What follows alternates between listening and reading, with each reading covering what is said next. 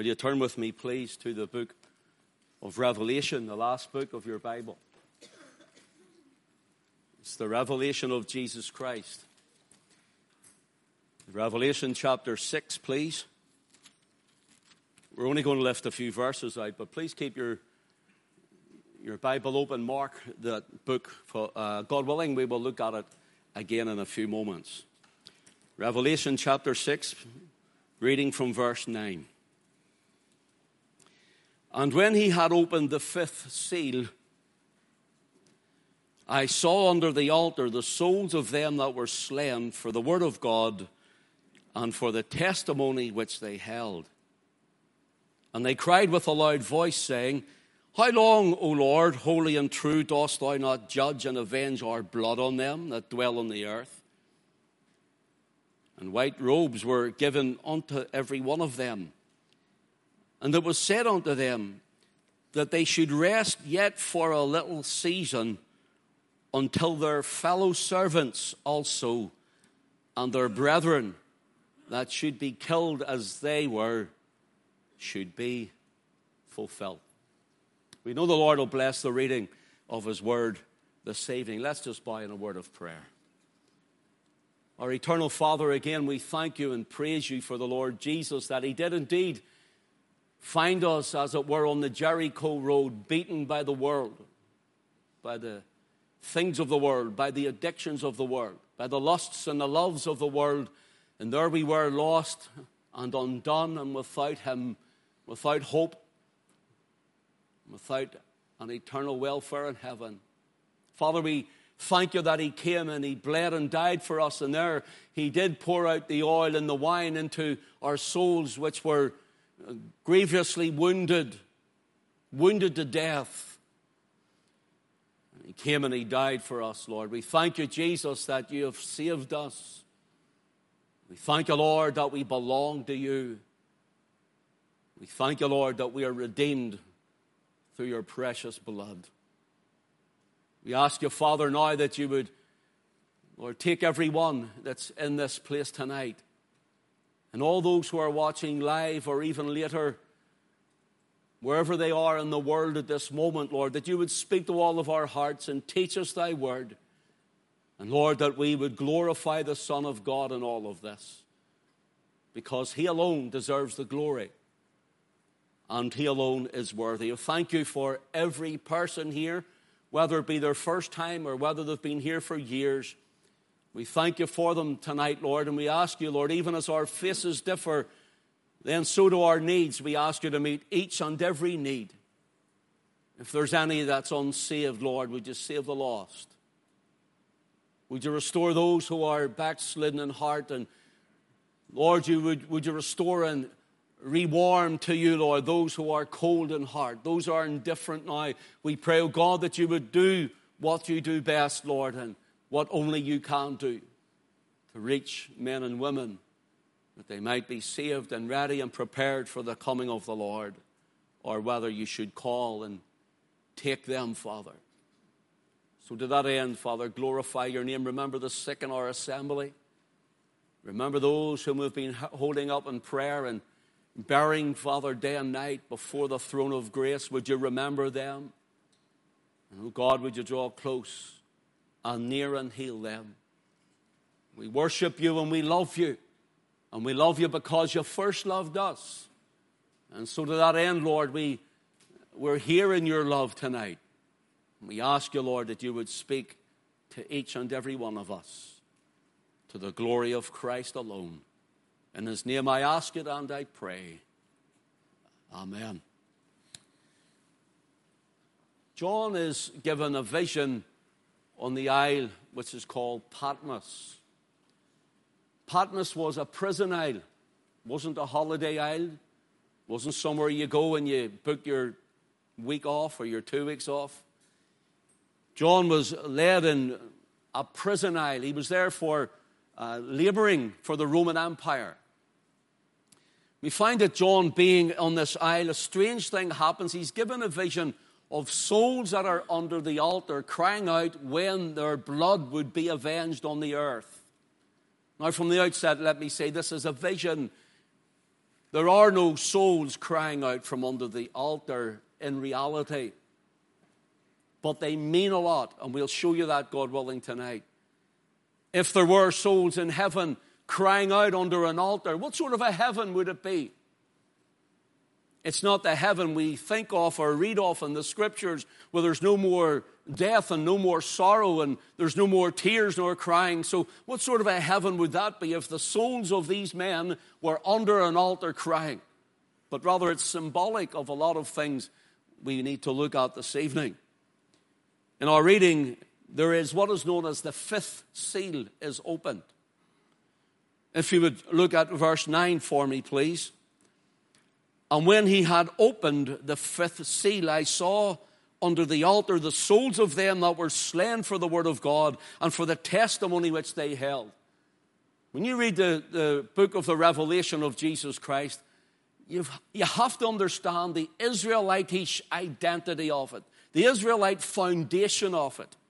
This altar is speaking of and looking back to the altar in the temple in Jerusalem, and before that, the altar which was in the tabernacle in the wilderness. Now it's a heavenly altar in Christ. It's a heavenly altar. But this vision that we're given, what are these men? Who are these souls? Why are they crying out that the Lord would avenge their blood? Whenever we think of the Scriptures, we see how in Acts chapter 12, verses 1 to 3, we're going to show you how the pagan Roman Empire acted at the behest of the Jewish leaders, the Pharisees and the Sadducees of the day. In Acts chapter 12, verses 1 to 3, it says, now about that time, Herod was actually of the Edomite proselyte Jew, and he was a puppet king for the Roman Empire. And it says, in his day, the king stretched forth his hands to vex certain of the church. And he killed James, the brother of John, with the sword. Verse 3 says, and because he saw it pleased the Jews, he proceeded further to take Peter also. Then were the days of unleavened bread.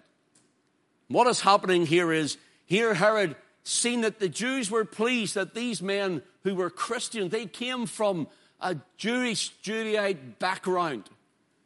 And the Jews are now angry that they have come to this sort of certain cult or sect known as the Jesus of the Nazarene,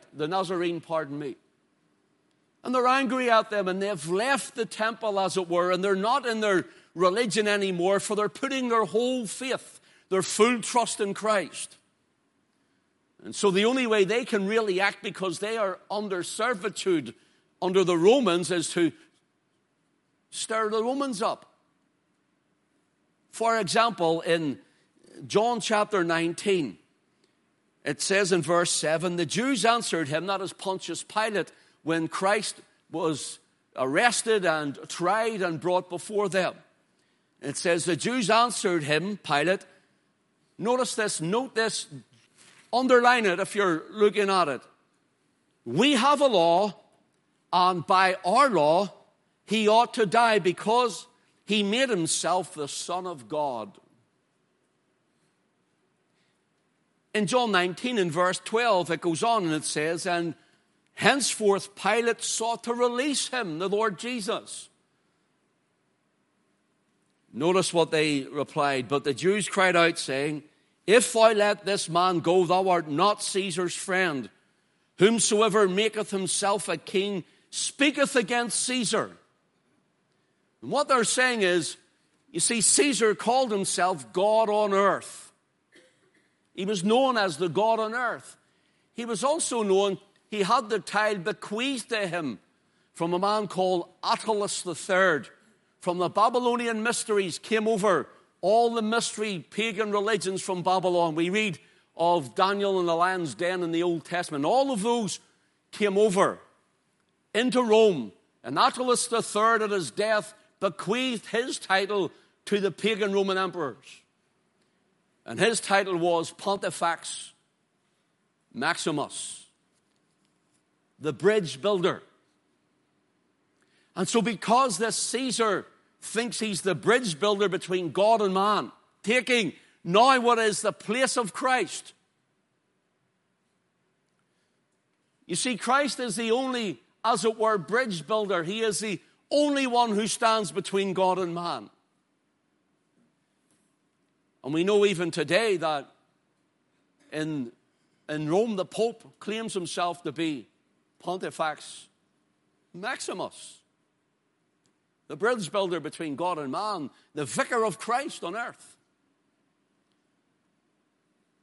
And so here, this man, Jesus, is hated and detested by Jew and Roman alike. And we find that they say, if you let this man go, thou art not Caesar's friend. Pontius Pilate would be terrified of that.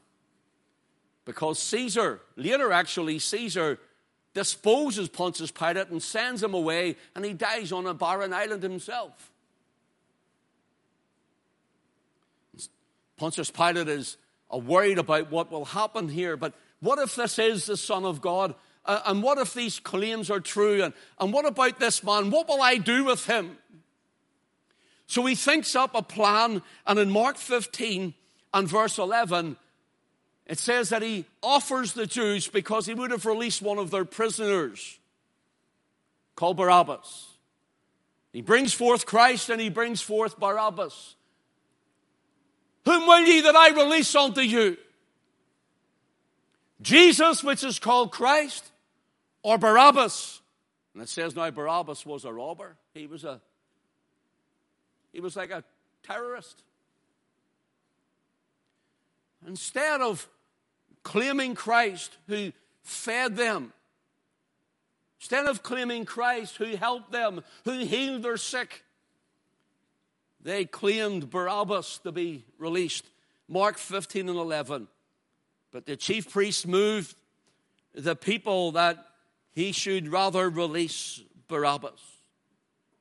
So now I told you in John 19 and in verse 7, I told you to underline a few words here. The Jews answered him, that is Pilate, we have a law, and by our law he ought to die, because he hath made himself the Son of God. This law was known as the blasphemy law. Britain had the blasphemy law. As far as I know, up till just this year, the blasphemy law is now done away with in Scotland. And just a few years ago, it was done away in England. And as far as I know, it's still meant to be in force in Northern Ireland. Allegedly. You wouldn't think it the way people talk about him. Notice this, we have a law, and by our law he ought to die. And that law is found in Leviticus 24 and verse 16, the blasphemy law. We will not read it tonight, but mark it, read it yourself. And so they're putting out this Old Testament scripture that they might crucify Christ. In John chapter 5 and verse 18, John 5 and 18, it says, the Jews sought the more to kill him, the Lord Jesus, not because he had broken the Sabbath, but said also that God was his Father, making himself equal with God. I have to say to those of the Islamic faith who say Jesus is not God and God has no son, he's not the Son of God. Well, I would have to say here, even in his very trial, they're bringing it up that he said he was God's son. And so he's tried on this. In Matthew 26 and verse 63, reading from the end of the verse. Why would you read from the end of the verse? Because there are no verses and chapters in the original text. Verse 63, the end, listen to what it says. He says, I adjure thee by the living God, that thou tell us whether thou be the Christ, the Son of God. This is the high priest. Verse 64, Jesus saith unto him, thou hast said, nevertheless I say unto you, hereafter ye shall see the Son of Man sitting on the right hand of power and coming in the clouds of heaven. Then the high priest rent his clothes, saying, he hath spoken blasphemy. This is the blasphemy law from Leviticus 24. He's spoken blasphemy. You're going to sit at the right hand of power. There's two main words. There's other words, but there's two main words in the original Greek text for power. One is exousia, and the other one is dunamis. Exousia it means one who has authority, one who has privilege, one who has license, one who has the right. Exousia, the power. If the police were to come to arrest you, they come with the exousia power of the state, the right and the authority of the state. You might be able, if you want to resist arrest, you might want to be able to wrestle them to the ground, and they have no physical power over you. But the authoritative power is the exousia power. And the dunamis is where we get our word dynamite. And it's an inherent power. An inherent power. So if I get a stick of dynamite and were to stick it here on the top of this pulpit here, and we were to just sit where we are, and we have no real danger of this sitting here, but if I was to take out a match and strike it and light the fuse, I reckon the sides of the tent would bust open when you was all trying to get out.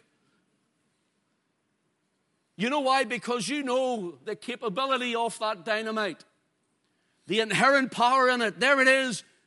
But when the fuse is lit and it touches the stick of dynamite, bang, and off it goes. The inherent power is released, and we would all die. Christ, with the dunamis of the Father, is in him is all the power. All the power. And with him is the full authority, the exousia. He says, you're going to see me in my power. Oh, they hated it. Blasphemy. Because he's claiming himself to be the Son of God. He's claiming himself to be equal with God. He's claiming himself to be God. And hence he's tried on the blasphemy law from the book of Leviticus. Now, in Revelation 6 and verse 9, it says, I saw under the altar the souls of them that were slain for the word of God and for the testimony which they had. Some people think this is going to happen in our future sometime. Brothers and sisters, this has happened already.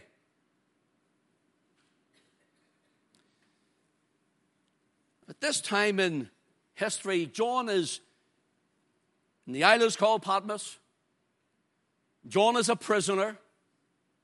John is given visions of heaven, revelation of Jesus Christ. And it's guessed it's around AD 95, AD 96. So the Jerusalem temple has been destroyed by Titus, the Roman prince. It was destroyed in AD 70.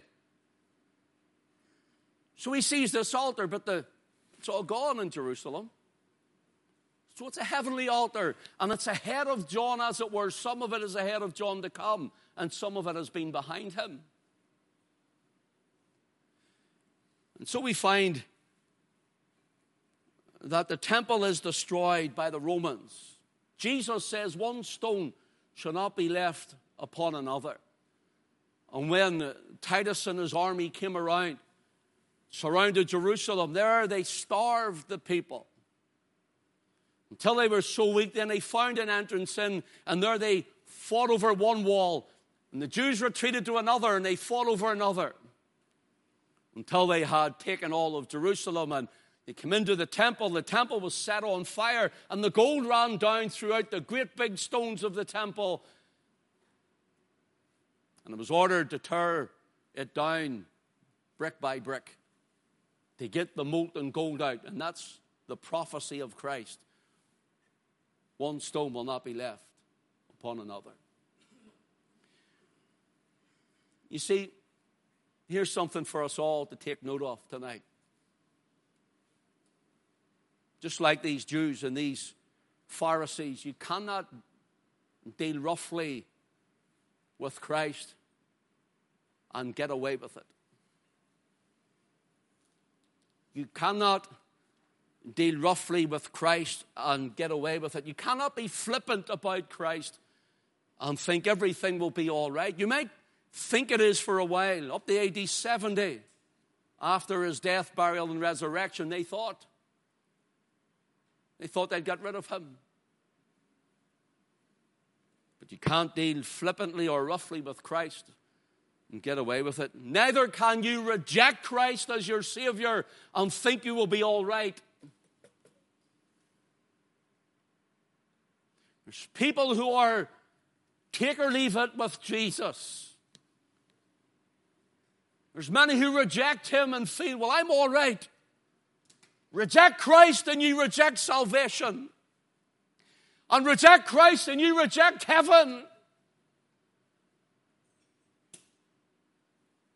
Deal flippantly with the things of God. And you might think you get away with it, but God will come down on you. Their temple was destroyed in AD 70. Let me now change this for a moment, for the Romans don't really need any prompting from the Jews against the church. The Romans are a people of bloodlusting and bloodletting. And the Romans can do it all by themselves without the help of anyone. Pagan Rome persecuted the early Christians. For example, before the fall of the temple in AD 64, the persecution of Christians became rife in Rome because Nero accused them of setting fire to Rome. You hear the saying of Nero played the fiddle. It would have been a lyre. That they called it as like a harp. Why Rome burned. Whether he did or not, we don't know. But that's the saying. And here Nero, he takes the Christians and he makes torches out of them and puts them around even the Colosseums and sets them in fire to light the paths for the people to go to the Colosseum. In his palace, human torches, setting them on fire, dousing them with oil, tying them to stakes. But in our reading, the fifth seal that is opened, we believe that this fifth seal really lasts for 10 years. Stay with me. I'm going to show you why we believe that.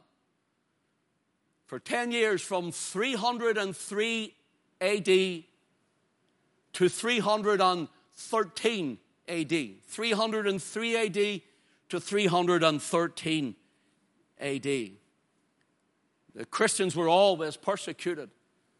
But through and after Nero, right up to Diocletian, Galerius, Roman emperors like Diocletian, Galerius, Vespasian was away before that. There was a terrible persecution, but coming up to things starting to ease for the Christian. Things starting to get a bit easier for a while, for a period of time. A little while, as it says in our reading, was when Constantine said he was a Christian. Do you know, in history, I've read that this is known as the 10th persecution, meaning the 10th wave of the persecution. Listen to this.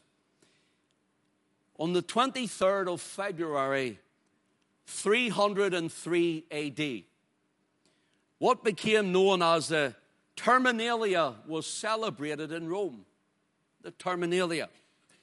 And it means the termination of all Christians was to be celebrated.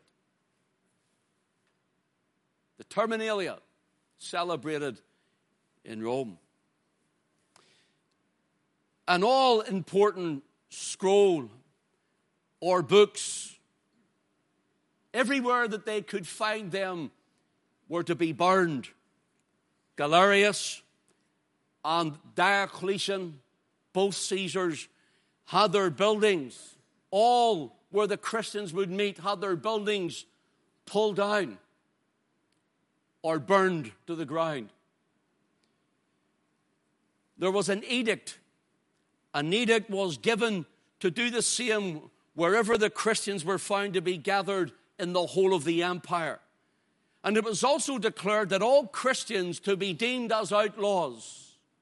We're not far off it today, sure we're not. You should stay with me.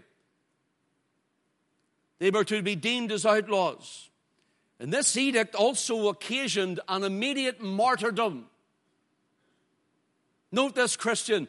The edict also occasioned an immediate martyrdom for a bold Christian who would tear it down. That is, the edict would have been nailed to different places of worship. Tearing it down. These outlaws known as Christians are here. Inform the authorities.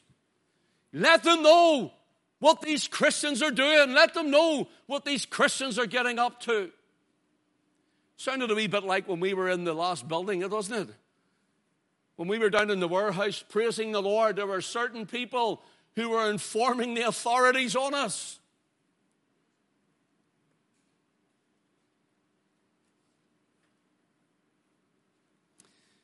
A bold Christian, if they tore that down that none could see it, or would speak against it, or even preach against it, there would be a certain death for them. And if it was lenient, hard labor in a prison. The injustice of what was happening was all over the Roman Empire. They were killed, imprisoned, tortured, crucified. They were put on racks and stretched until their joints pulled out, until their limbs were ripped off. They were beaten. They were starved. They were poisoned. They were cut with knives, stabbed with daggers. Their eyes were gouged out. They were drowned in the rivers and in the waters. They were suffocated slowly. They were shot through with arrows. They were ran through with swords. They were beheaded. They were maimed. And their limbs were broken and rendered useless, unable to work. They were smashed so much.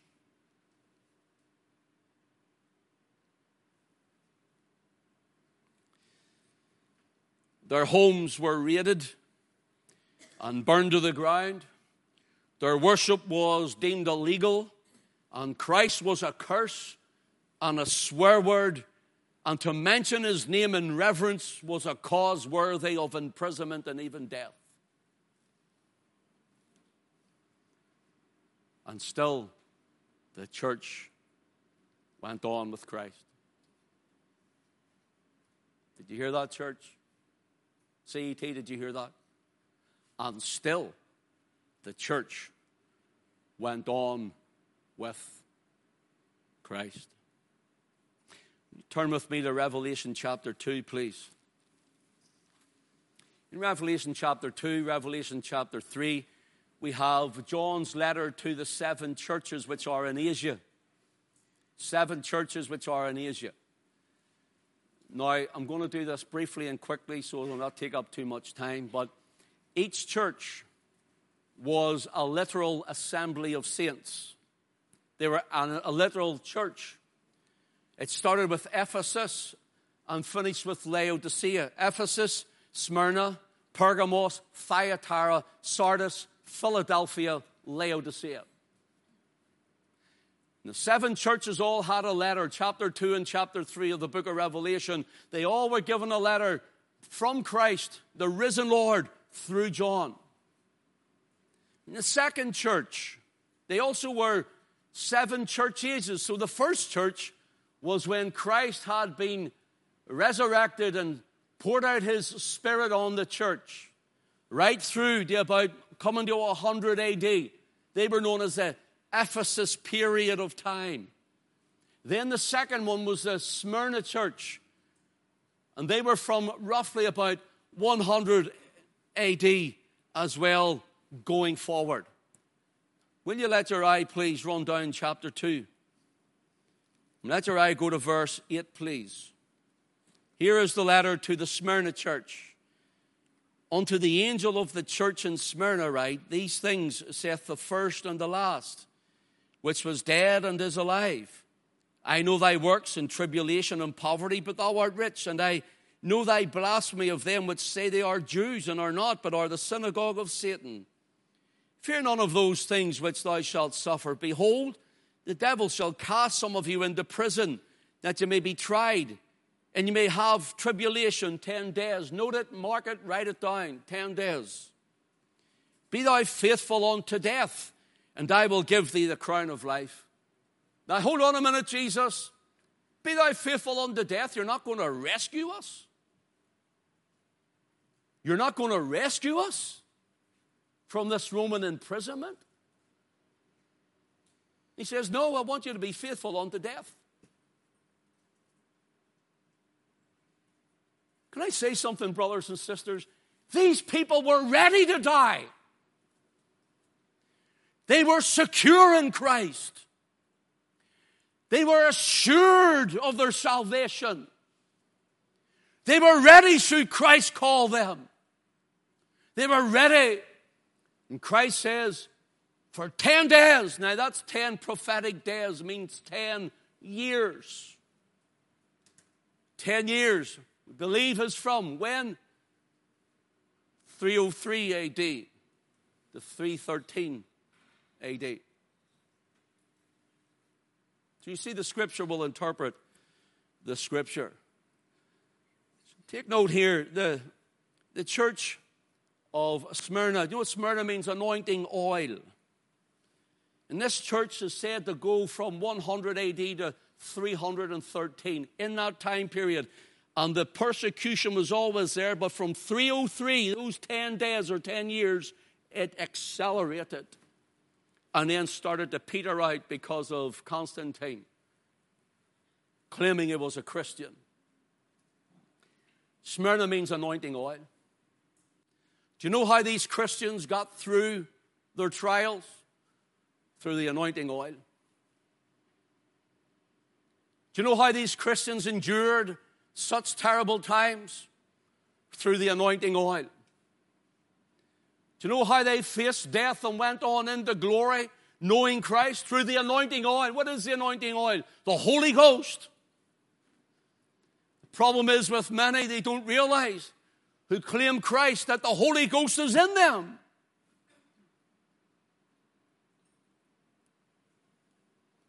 It was the Holy Spirit who enabled them to face such terrible and wicked things. It says in verse 10, fear none of those things which thou shalt suffer. No one wants to suffer, do we? Be thou faithful, he says again, unto death, and I will give thee a crown of life. Brothers and sisters, we can dwell on that as much as we like, but here's the thing about it. This message, we have called it, and we have entitled it this evening, The Souls Under the Altar and a Warning from History. Because it didn't stop at the pagan Roman Empire. There was a gap when they had a breathing space as a Christian. And Constantine claimed that he was saved. But here's what Constantine did.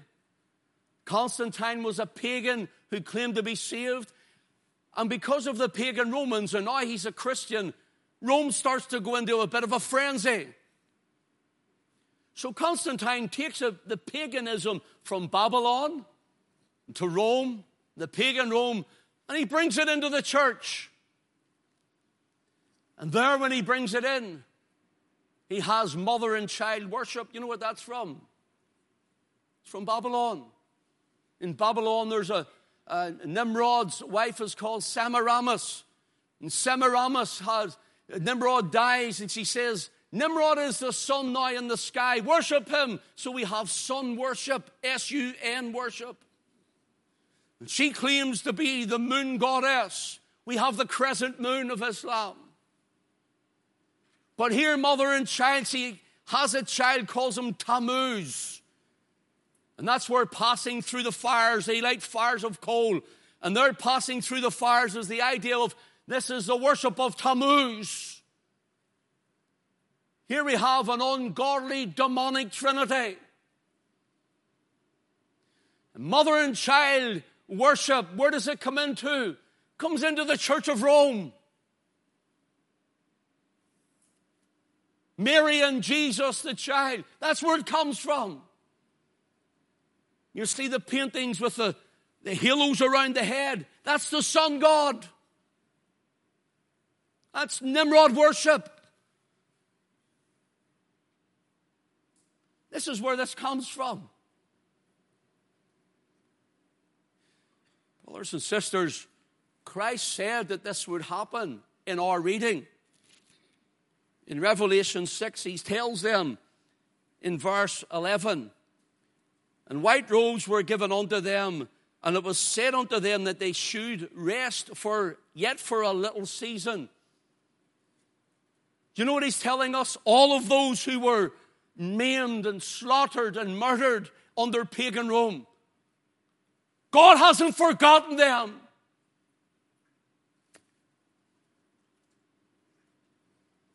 God remembers the blood of the innocent. And every vile act of abortion in our land, God hasn't forgotten them. God will not forget the blood of the innocent. Everyone that was slain in cold blood by a murderous terrorist, God has not forgotten them.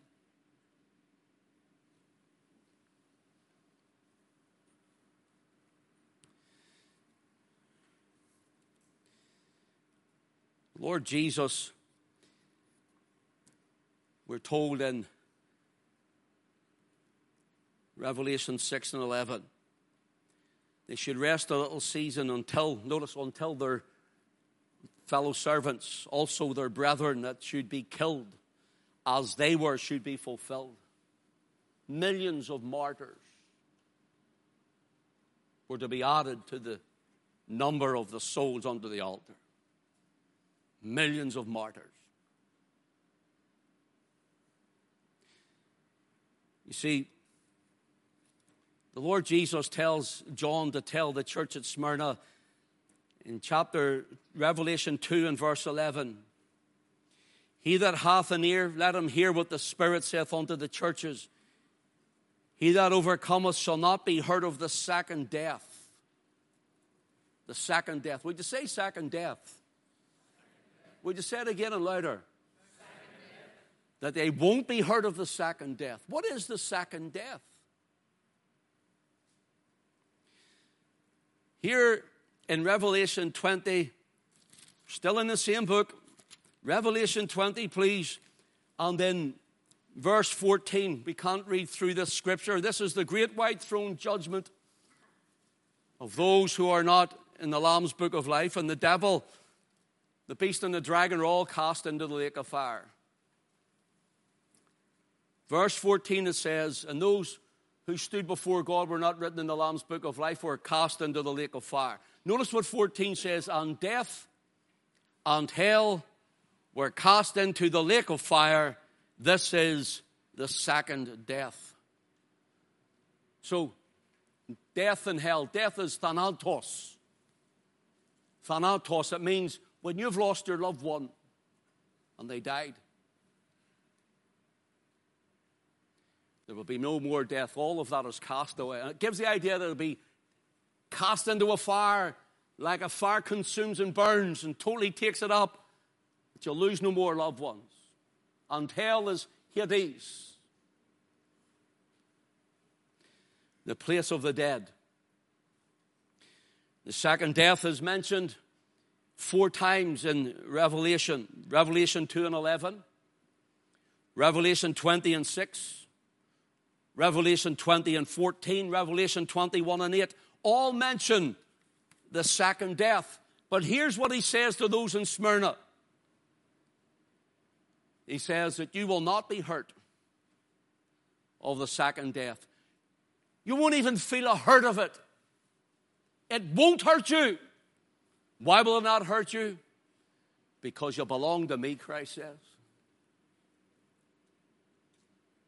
Because you're mine. Do you belong to Christ today? Are you saved? Are you trusting him? Because the second death is for those who are outside of Christ.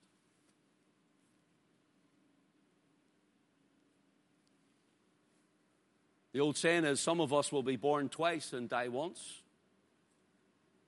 Born of your parents and then born again of the Spirit in Christ. And if Christ tarry, will die once, and there'll be those who will be born once and die twice. Born of your parents and die in the flesh, and then into the lake of fire, the second death. Are you Christ tonight? Do you know you're his? Are you sure you're his?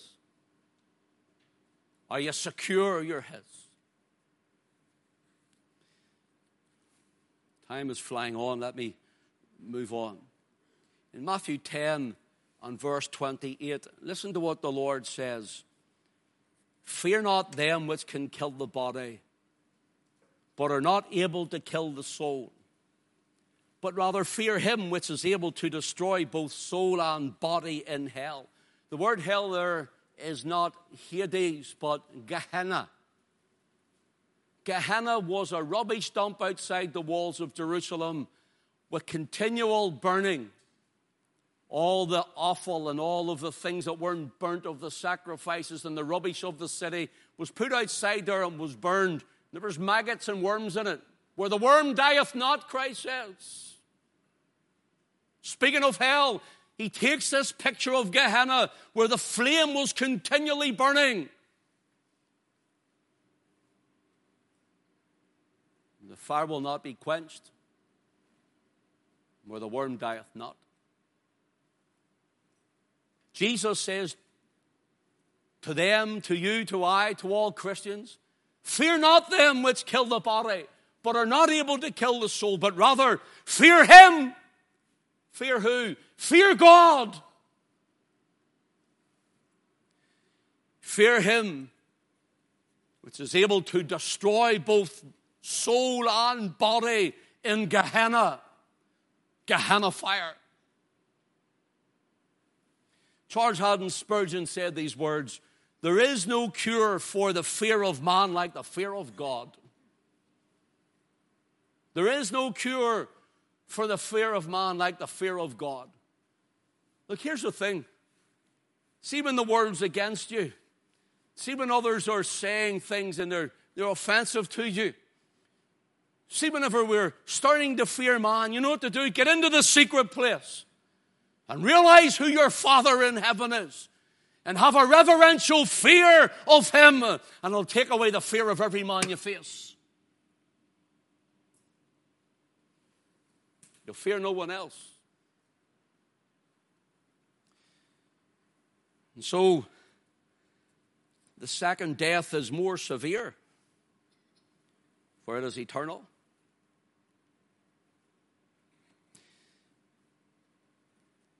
Revelation 6 and 9. When he had opened the fifth seal, I saw under the altar the souls of them that were slain for the word of God and for the testimony which they held. See you Smyrna Christians. You Smyrna Christians, you must be really out of favor with God because look at all you're going through and look at what they're doing to you. Sure, God would release you and you'd waft to heaven in a handbasket, wouldn't you? And life's rosy. It's like the white picket fence and we'll ring the little bell on a Sunday and everybody come with their little Bible under their arm and sit down and life is just completely good. That's what people think. This is a war. It's a battle every day to crucify the old man. It's a fight. It's a challenge. It's a trial. It's a war.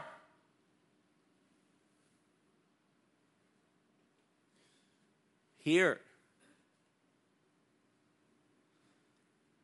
it says were slain for the word of God and for the testimony which they held. The newspapers and the social media and the mainstream media will be on to you because you take such a stand and you preach so clear the gospel. You're afraid of no man when you preach or no woman when you preach. You don't care what they think because you're trying to reach them. We understand that, but Ken, you're just too hard. You're just too straight, and you're not really very Christian, are you? Would Jesus do that? Would he not? You know what he said to the Pharisees? You're of your father, the devil, and the lusts of your father you will do. He says you're a brood of vipers. He preached hellfire. We've read his words.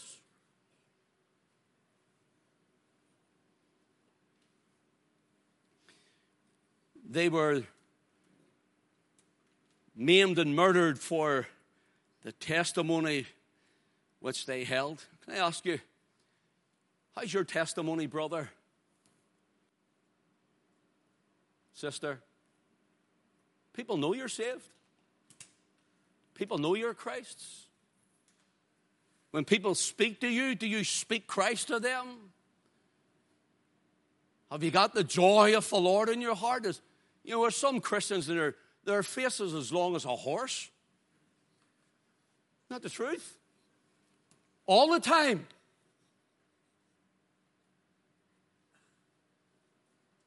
Their spirit's negative and aggressive, and I wonder, where's Christ?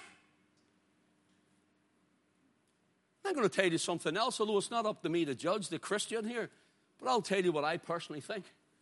I believe there's people come to this church and you're not saved, but you profess Christ, but they're not saved. I'm concerned about certain people. I'm concerned of where they are with Christ. I'm not going to tell you who they are, but as their shepherd, I'm concerned. Show nothing of Christ in their life. Nothing of grit and determination with the Spirit driving them on. They show nothing of the love of God. There's no faithfulness to them. There's nothing in them. Nothing.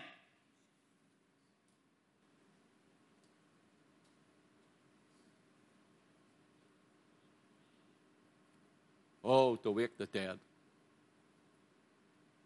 Oh, to wake the dead. Their testimony, you know the word testimony, it's the word martyria. It's where we get our word martyr from. Everyone thinks a martyr has to die to be a martyr. No. A martyr is someone who dies to self to live every day for Christ, to witness for him.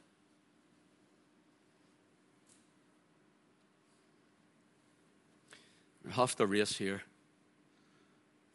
John says that he himself in Revelation 1 and 9 was in the island called Patmos for the testimony of Christ. So because things don't go right in your life doesn't mean God's fell out with you. Especially when you're living before God. People will say, but you live for God. Why is this happening to you? You're good. Listen, there's nothing good. There's only one that ever walked the earth that was good. The Lord Jesus Christ, and they crucified him. They killed him. How long they cry, the souls under the altar. How long, O Lord, holy and true, dost thou not judge, avenge our blood on them that dwell on the earth?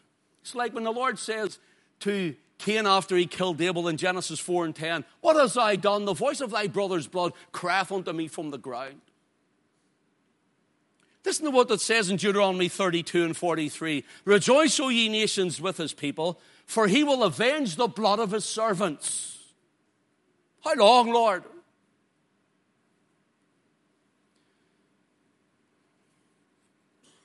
What if the Lord asked us a few how longs? Exodus 16 and 28, he says, how long refuse you to keep my commandments and my laws? How long are you going to stop doing that? How long is it going to be before you pick it up and do that? Here's another one, Numbers 14 and 27. How long shall I bear with this evil congregation, the Lord says, speaking of Israel, in the wilderness? The congregation, this is the congregation today, the called out. Here's another one, Psalm 4 and 2. How long will you turn my glory into shame? How long will you love vanity? This is the Lord asking you and I. Proverbs 9 and 6. How long wilt thou sleep, O sluggard?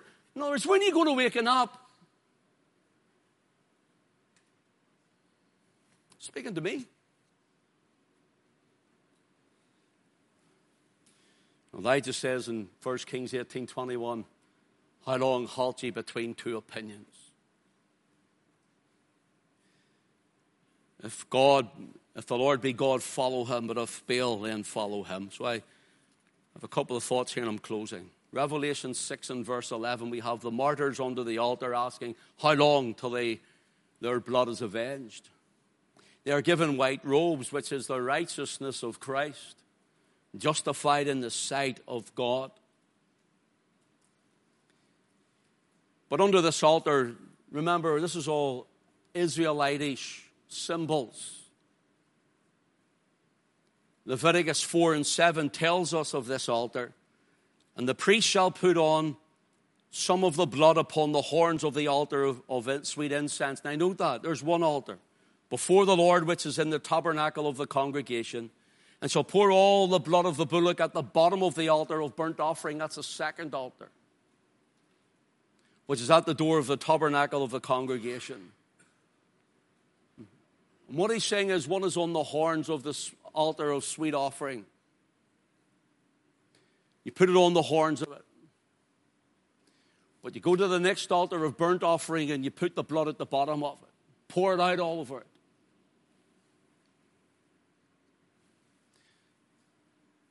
You see,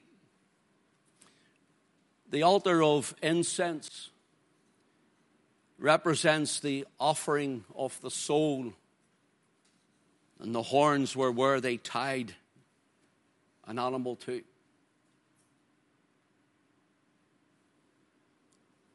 This is not for salvation. This is because you are saved. We will serve you, Lord.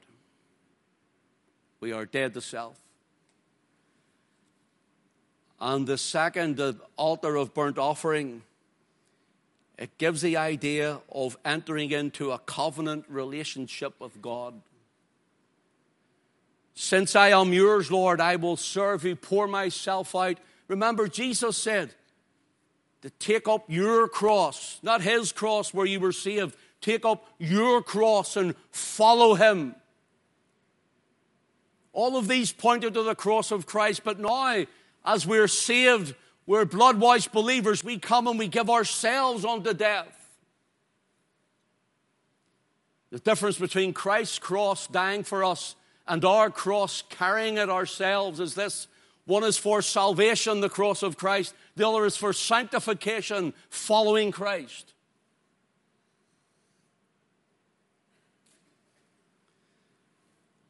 These souls under the altar are Christ's. So he said to rest a little season until their fellow servants also and their brethren should be killed as they were and should be fulfilled. And we looked at that, how it went from Constantine and picked up through Rome.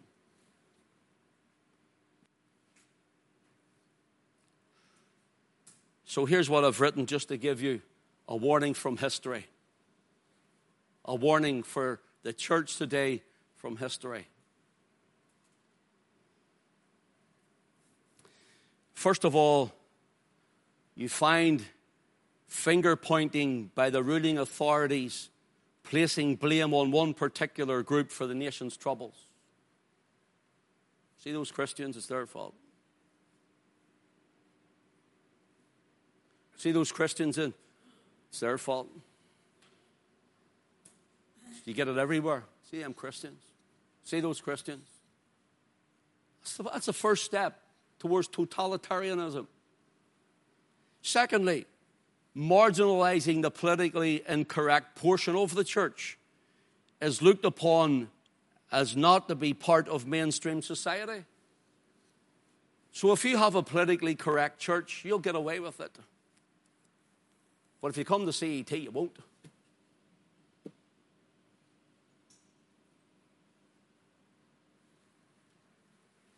And the politically correct church, they marginalize the church that is not politically correct. They take that portion and they look upon us and say, you're not part of the mainstream. They must be conspiracy theorists.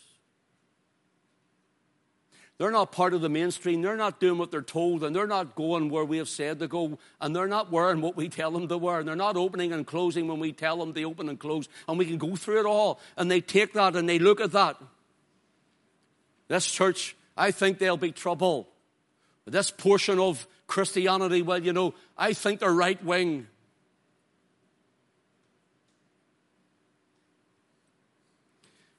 Thirdly, vilifying. The persecutors employ such methods as slanderous and abusive statements to target and cheapen their worth and significance. So next thing, they start to slander the church. They start to slander the believer. They start to slander and say this about them and that about them and the other thing, that people will be afraid to come near, and all of a sudden you're set out on an island on your own, and then they can attack you. This is what they did.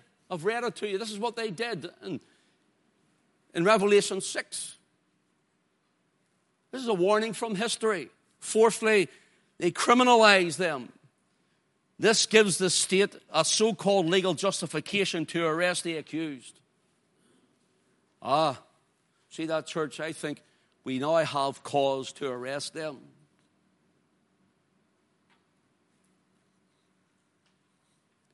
You might be saying, I don't think I'll come back again. But Jesus said to the church at Smyrna, the anointing oil church, you be faithful unto death and I'll give you a crown of life. You stand faithful and I'll give you a crown of life. I believe the crown of life is the place and part in the kingdom where we are changed to be like him and we have position in the kingdom. Be faithful unto death, he says. And lastly, they terrorize. They terrorize by blatant and outrageous acts against that said assembly or church or Christian. So they start to terrorize you. Happened in history in pagan, in papal Rome then after it. Happened from the Jews before that. I'm telling you again, brothers and sisters, in this day and age in which we live, we can see that happening in our nation, isn't it? You can see all these things happening, and at a tremendous speed. At a tremendous speed. But I can tell you, according to this word, Andrew prayed it tonight. Thank you, Jesus, we're on the victory side. We're in the winning team. Christ will return. The Bible says it. Christ will return. Brothers and sisters, I'm going to rehearse what I said this morning. We're not in fear. We walk in faith. We're not afraid. We stand in Christ alone. So, the souls under the altar are a warning for us. One day we will see those who were martyred. John Wycliffe, John Huss. Told you, Huss means goose. And when they were burning him at the stake, they said, your goose has been cooked. That's where that saying comes from. Your goose has been cooked. We'll see him not burned, not marred. See him in his glorified state when Christ comes. And I hope to see you. I hope to see you there too. God bless us tonight.